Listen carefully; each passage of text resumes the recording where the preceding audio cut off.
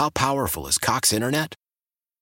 Powerful enough to let your band members in Vegas, Phoenix, and Rhode Island jam like you're all in the same garage.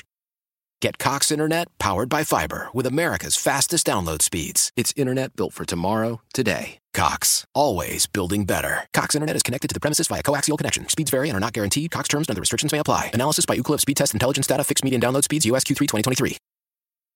Celebrate and save at Ashley's Anniversary Sale. With Hot Buys, your choice of colors starting at just $3.99. Ashley Sleep mattresses starting at $2.50. Plus, receive a free adjustable base with select mattress purchases. And shop top mattress brands like Stearns & Foster, Tempur-Pedic, Purple, and Beautyrest Black with 60-month special financing. Only at Ashley. Subject to credit approval. No minimum purchase required. Minimum monthly payment, down payment, tax, and delivery may be required. See store for details.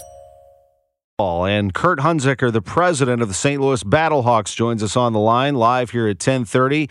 Kurt, good morning. Congratulations on another win. You're 3-1. Pretty good start.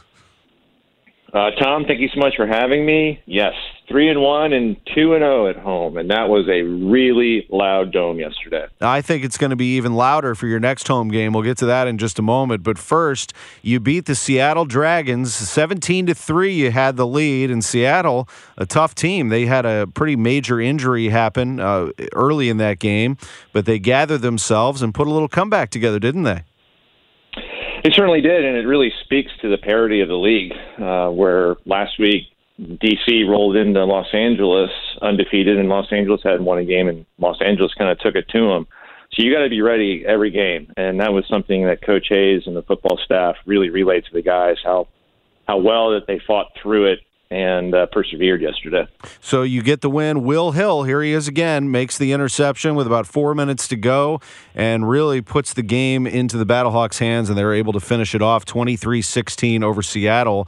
Jordan Ta'amu and the Battlehawks now 3-1 on the season. Next game at D.C. on Sunday. But reviewing your situation at the Dome, week 1 was loud. Was week 2 as loud, louder? Well, what was the crowd like yesterday? It was another really loud crowd and a great crowd. A lot of energy. It was a different type of energy. You had the first day, the first comeback, the first game back in St. Louis. And then yesterday, it was like we've been doing this forever. The crowd was just, here, we're going to tailgate, we're going to roll in, get the rally towels. And it was all about the Battlehawks and supporting the team and, nailing every chant and, celebrating Jordan and Will and everybody else who came out, and the guys feed off of the crowd. There's no question about that. So we're looking forward to hopefully sustaining that for the next game on March 21st. We're looking forward to that against L.A. Los Angeles, we all know the significance there. That's a city that St. Louis, I think, will probably try to send a message. Let me ask you this. With the crowds as raucous as they've been, the lower bowl has been basically sold out. Are there any considerations at this point in opening the upper level? Yes, there absolutely are considerations. We started mapping out the process really after last week's game. And with the additional time, I think we'll be able to come together and find a pretty cool solution to getting more fans into the Dome and hopefully make the place even louder and more formidable for opponents coming to play the Battlehawks this season. For the LA game in particular, could it be done that quickly? Yes, it can be done that quickly. We are aiming for the LA game.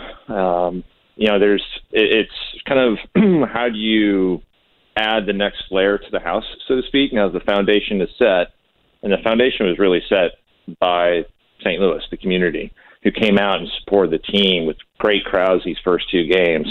How do we now as the team and the Dome look at the additional 300 level, the 400 lowers, even the upper 400 level, and create an experience that still delivers that what we wanted to do beginning of the year, but now that we have such great demand from the community, we absolutely have to look into adding more sections, and at least for the Los Angeles game, and go from there.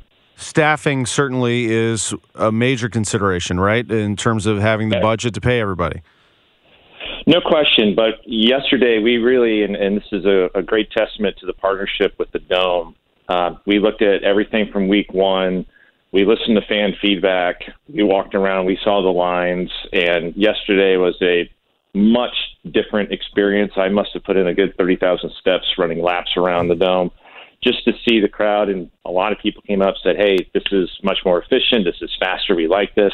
So we can take that same model for the downstairs, given the number of people that were in the bowl, and look at how many tickets we sell upstairs and proportionally deliver that same experience. So a lot of math, a lot of analytics, but we definitely want to bring the same fun experience fans have had the last 2 weeks as we prepare for Los Angeles on the 21st of March. Are people recognizing you through the concourse, Kurt, as you zip around there? I mean, you look official for sure. You got your blazer and your Battlehawks pin, but you've gotten a lot of exposure here in the media. And to your credit, you've made yourself available for sure. Well, I'm also recognizing the same people that have come out to the happy hour events, that have on social media.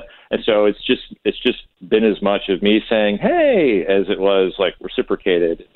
This is also the great part about building this team is we're not doing all the work. It's really the community co-authoring the story with us. So it's especially a couple of people we saw early in our grassroots efforts. And one of them was the St. Louis Slam, who we celebrated yesterday on the field, the women's professional football team here in St. Louis. They were at the second happy hour event we had in Webster Groves, and a bunch of the players and the coach were like, look how far we've come. And it was literally like 6 months ago that we were together, and now a packed house cheering them on, celebrating St. Louis. Yesterday was just a great day all the way around. It was absolutely that. Another great, sunny, spectacular day for all the tailgaters. Tailgate scene was pretty strong, wasn't it? Tailgate was very, very strong. And then what we also heard from a lot of fans was, hey, this is great. All three St. Louis sports teams are playing today, and now we're 2 years away from the potential of all four pro teams in St. Louis playing, and then all three got the W yesterday. So to be a part of the St. Louis sports community, however big or small that we are, just being a part of it is something that we take great pride in, because again, we're all born and raised in St. Louis. We know how much sports brings people together in this community, and just seeing the tailgate, seeing the friends hanging out, seeing the families. I mean, it was just, and again, another beautiful sunshiny day. Can't ask for anything more. That's right. Kurt Hunziker, the president of the St. Louis Battlehawks, is with us. Carolyn Kindle Betts was up in that suite with the opener that you were kind enough to invite me to when we saw the proclamation from the mayor and our Missouri State Rep, Nick Schroer, and Oliver Luck and Jeffrey Pollack were there receiving that along with you. And I talked to Carolyn, and boy, I could see the wheels turning. She had a big smile on her face with that crowd rocking in there. It's pretty neat to see. It is absolutely the goosebumps that I get all the time. And yesterday outside in the tailgate, got the goosebumps again. Walking around yesterday, goosebumps again. Seeing how the crowd erupted when the marriage proposal was caught on the Jumbotron yesterday. That was awesome. I mean, that's just, St. Louis likes to have fun. And we hopefully are delivering a game experience, at least in the concourse and the stands and the entertainment, that the fans enjoy. And the things that don't hit, we'll fix and make it better. But we're always working on that, and we're just extraordinarily thankful. Coach Hayes and team is just crushing it on the field. We have a great team of guys who play hard, play fast, but they're just also like really good people. And it's awesome to hear the stories of guys going out in the community and talking about how St. Louis has already positively impacted them, and that's what we're here for. Yeah, that's the other thing, is that people are going to start to learn about them as human beings. I was sitting there watching the first game, and I thought, gosh, all these people are here. It's 28,000 plus, rocking this place, and they really don't know any of these players. And they will. And once they develop that bond, it will be even more emotional, I think. Well, and you're starting to hear it. I mean, yesterday, a big difference from yesterday and game one was every time Marquette and Taylor punted or kicked a field goal, the boom and the bang came flying out of the crowd. I mean, and that was not like premeditated at all. That was just the fan base, again, talking amongst themselves at the tailgates and social media, and that was noticeable.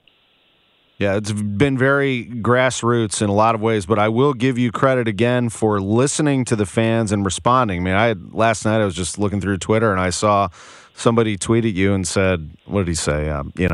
Hey, my grandson and I, or my son and I, didn't get towels at the turnstile. We were pretty disappointed. And you responded right back, hey, DM me. I'll send you a couple. I mean, you're listening. Well, and that's what we have to. And that's really the only way that we believe that this could work. Building a team from scratch. There was no playbook to do it. And so the front office and I were just like, hey, let's just do it the way that we want to do it. And we would love to have that interaction. And again, I hate to keep going back to the same theme, but it's a lot of fun engaging with the St. Louis community and listening to them. And they're doing, a good line share of the homework on building this brand. And all we're doing is kind of curating the thoughts. And it's just been, it's the most fun I've ever had professionally. And then to see everything now materialize and have 2 home games with just raucous, awesome crowds, couldn't ask for anything more. Well, it's good to see hard work pay off. We certainly appreciate these visits very much. We look forward to them throughout your XFL season. Next game, next Sunday at DC, 2 p.m., and then we will wait anticipating the LA game on the 21st. By the way, I am pretty sure that I'm going to come across the state and go to the Tampa game. I'm going to be in spring training. Why wouldn't I head over and go see the Battlehawks if I can get there? No, very nice. Love to have you. Yeah, I may have to pop over there. Appreciate the time very much. Have a great rest of your day. Thanks so much, Tom. There's Why? If you have T-Mobile 5G home internet, you might be hearing this Why? a lot. Why? Every time your internet slows down during the busiest hours. Why? Because your network gives priority to cell phone users. Why? Good question. Why not switch to Cox Internet with 2 times faster download speeds than T-Mobile 5G home internet during peak hours? Okay. Stop the whys and visit cox.com/5G home for details. T-Mobile prioritizes certain T-Mobile phone users over home internet users during times of congestion.